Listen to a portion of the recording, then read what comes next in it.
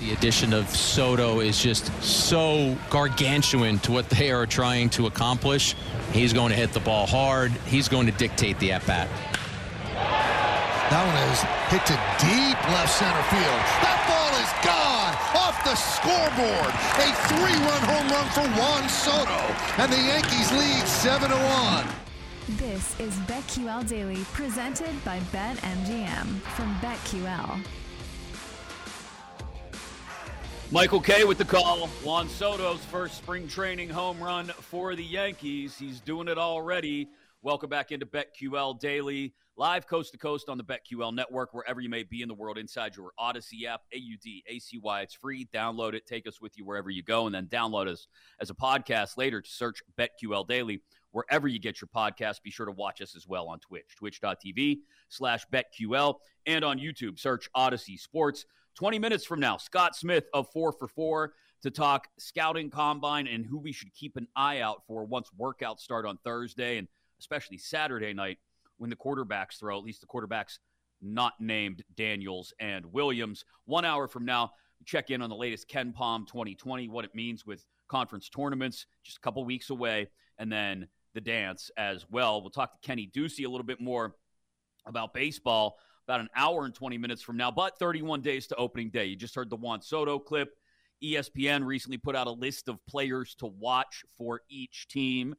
That may have been the first item we would have discussed this morning with everybody getting back together for baseball, Joe, but instead the main story from over the weekend is from yesterday in particular. Cody Bellinger back in Chicago on a 3-year deal. It's technically a 3-year deal worth up to $80 million, but with options after each year. It's more like a save face deal for Bellinger and Boris to get him back into Chicago for a year and then maybe hit the market again next winter.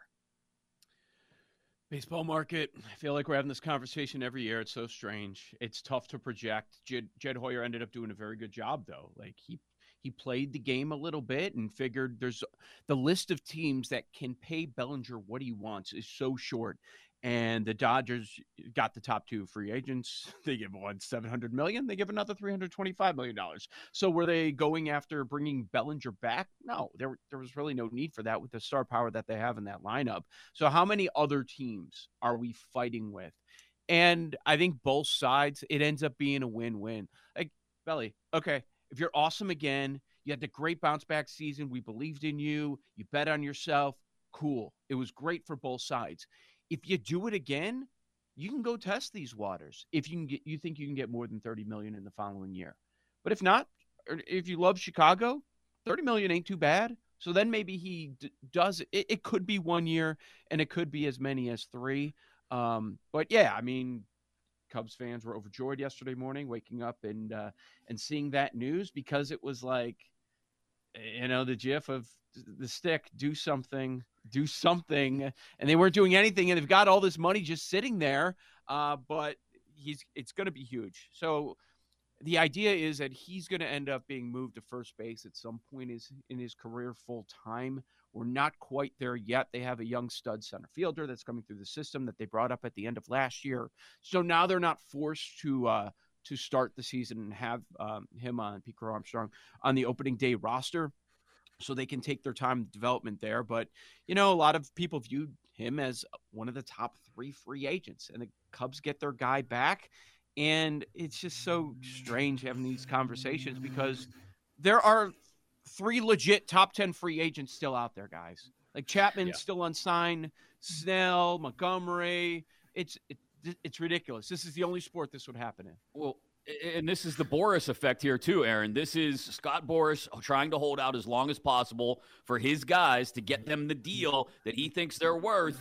And in this case, he might be blowing it this year, because the teams may not be willing. You know, if Bellinger is the case test here, then there's nothing to say that the same thing isn't going to happen to Snell, to Montgomery, to Chapman, that they're all going to have to take sort of 1-year prove-it deals with options on them, you know, if they want to extend it into multiple years.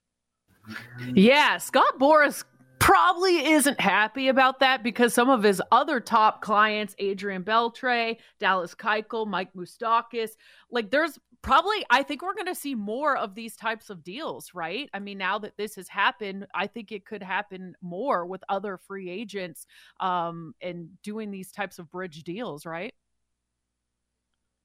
Yeah, this is what happens when you try to wait out the market, Joe. And credit to Boris. He's trying to maximize things for his clients. I don't blame him for trying to do that, but at a certain point, you lose the game of chicken.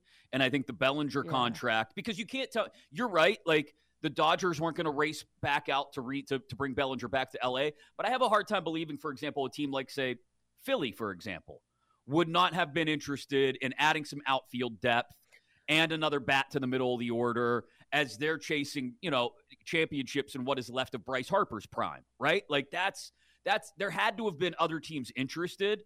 They just weren't interested in committing to guys for multiple years at Boris's price. So instead you get a 3-year deal, air quotes with my fingers, but it's essentially what guys like Snell and Montgomery and Chapman are going to have to agree to now too. They look like multiple year deals, and the big round number at the end of the sentence is a nice one that you can live with if you're Boris and you feel good about, I got him an $80 million deal. But in reality, it's one more year of prove it. Stay healthy and prove it. Yeah. It's the other part of this is like some of these top names that we're talking about still out there are pitchers. And then the other wrench that's thrown in is there are situations where you have top flight pitchers that are available for the right price. But teams are like, well, we don't need to do that. We don't need to make that move right now. And I'm alluding to Dylan Cease. Like he's got that Cy Young potential. He's that good. He's going to be traded.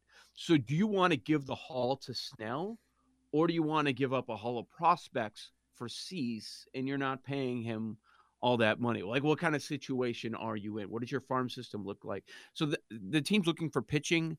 That's also what they're wrestling with right now. Would we give up our top prospects, or do we want to pay Snell? Like, I know what he just did. Is he going to do that again? Probably not. Right. I mean, Jake would say 100% not, never, ever, even though he's done it twice. Plus, we've seen a lot of big name pitchers, like they get paid all this money and then they get injured right away, and the team's left in a very bad position. Rodon. Yeah. You've got the Mets dealing with multiple pitchers out already. They've got a guy getting PRP already. So I think if you're a team that considers yourself a contender, though, you'd be hard. And look, the Cubs, to their credit, like they waited out Bellinger. They did the right thing, especially in that division. One move, like bringing Bellinger back, is enough to win the division. I understand the Cardinals are favorites right now at 175, and the Cubs are 2-1 right behind them. But like that division is wide open. At least 3 teams could win it. A fourth could be a part of the conversation. And the Pirates, you never know. I mean, if an 84-win team is going to win this division, Joe, anything's possible. You get hot for 2 weeks and you stay in the conversation until the last week of September. It's funny with betting, and maybe it's because of the legal markets, but that NL Central that we're talking about, it's very popular.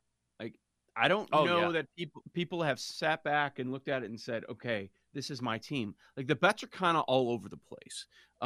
The most over tickets, number 1 in baseball, is the Reds. And that was a team that a lot of people were jumping on last year. A lot of exciting young players. And so I understand why, pitching the big concern there. But, I chuckled when you said the Pirates. The Pirates are one of the most popular over bets in Major League Baseball. They're top 3, over 74.5. So there's divisions that people are thinking, at least bettors are thinking, are open. And they're trying to figure out, okay, which teams going to come out of there. The Tigers have been very popular. Their win total has jumped to 4 wins. It's up to 81.5 now. Like, okay, Jake was just 3 seasons too soon. 3? Is it 3 now? I'm never wrong. I'm just early. You're back in though, right? No, this is a Royals account. Oh, Royals this year. Oh, okay. So we're just going to do random AL Central teams every year. The bad ones. I'm never wrong. I'm just early. Early. Anybody but the White Sox is what it feels like in the AL Central. Just early. I mean, you're always, at some point, the Tigers will win. I just don't know if we'll be alive for it. but it'll happen at some point. You could just say I was early. Things are going well in Detroit. Just look at the Lions, Right. So what they do? Why not? They lost. Pistons. Well, just forget about them. But it does, if you're not going to go out and make one of those big additions, like jump on, the Dylan Cease possibility, or you're not going to jump on one of the Boris guys, like you have to have young impact players who are ready to jump into your lineup. And the Rangers are a good example of that. I think they've got two of the top three in AL Rookie of the Year odds right now, right? Evan Carter, Wyatt Langford. Carter's 275, Langford 7-1, Jackson Holiday between the two at 3-1. NL Rookie of the Year, a clear favorite is Yamamoto already at 2-1. He's a different kind of rookie, but you have to, if you're not going to go out and spend the money, even if it's just for 1 year to bring one of these guys in. And I think if you're a team like, I mentioned the Phillies earlier, forget even the Phillies, because I think the Phillies are World Series contenders already.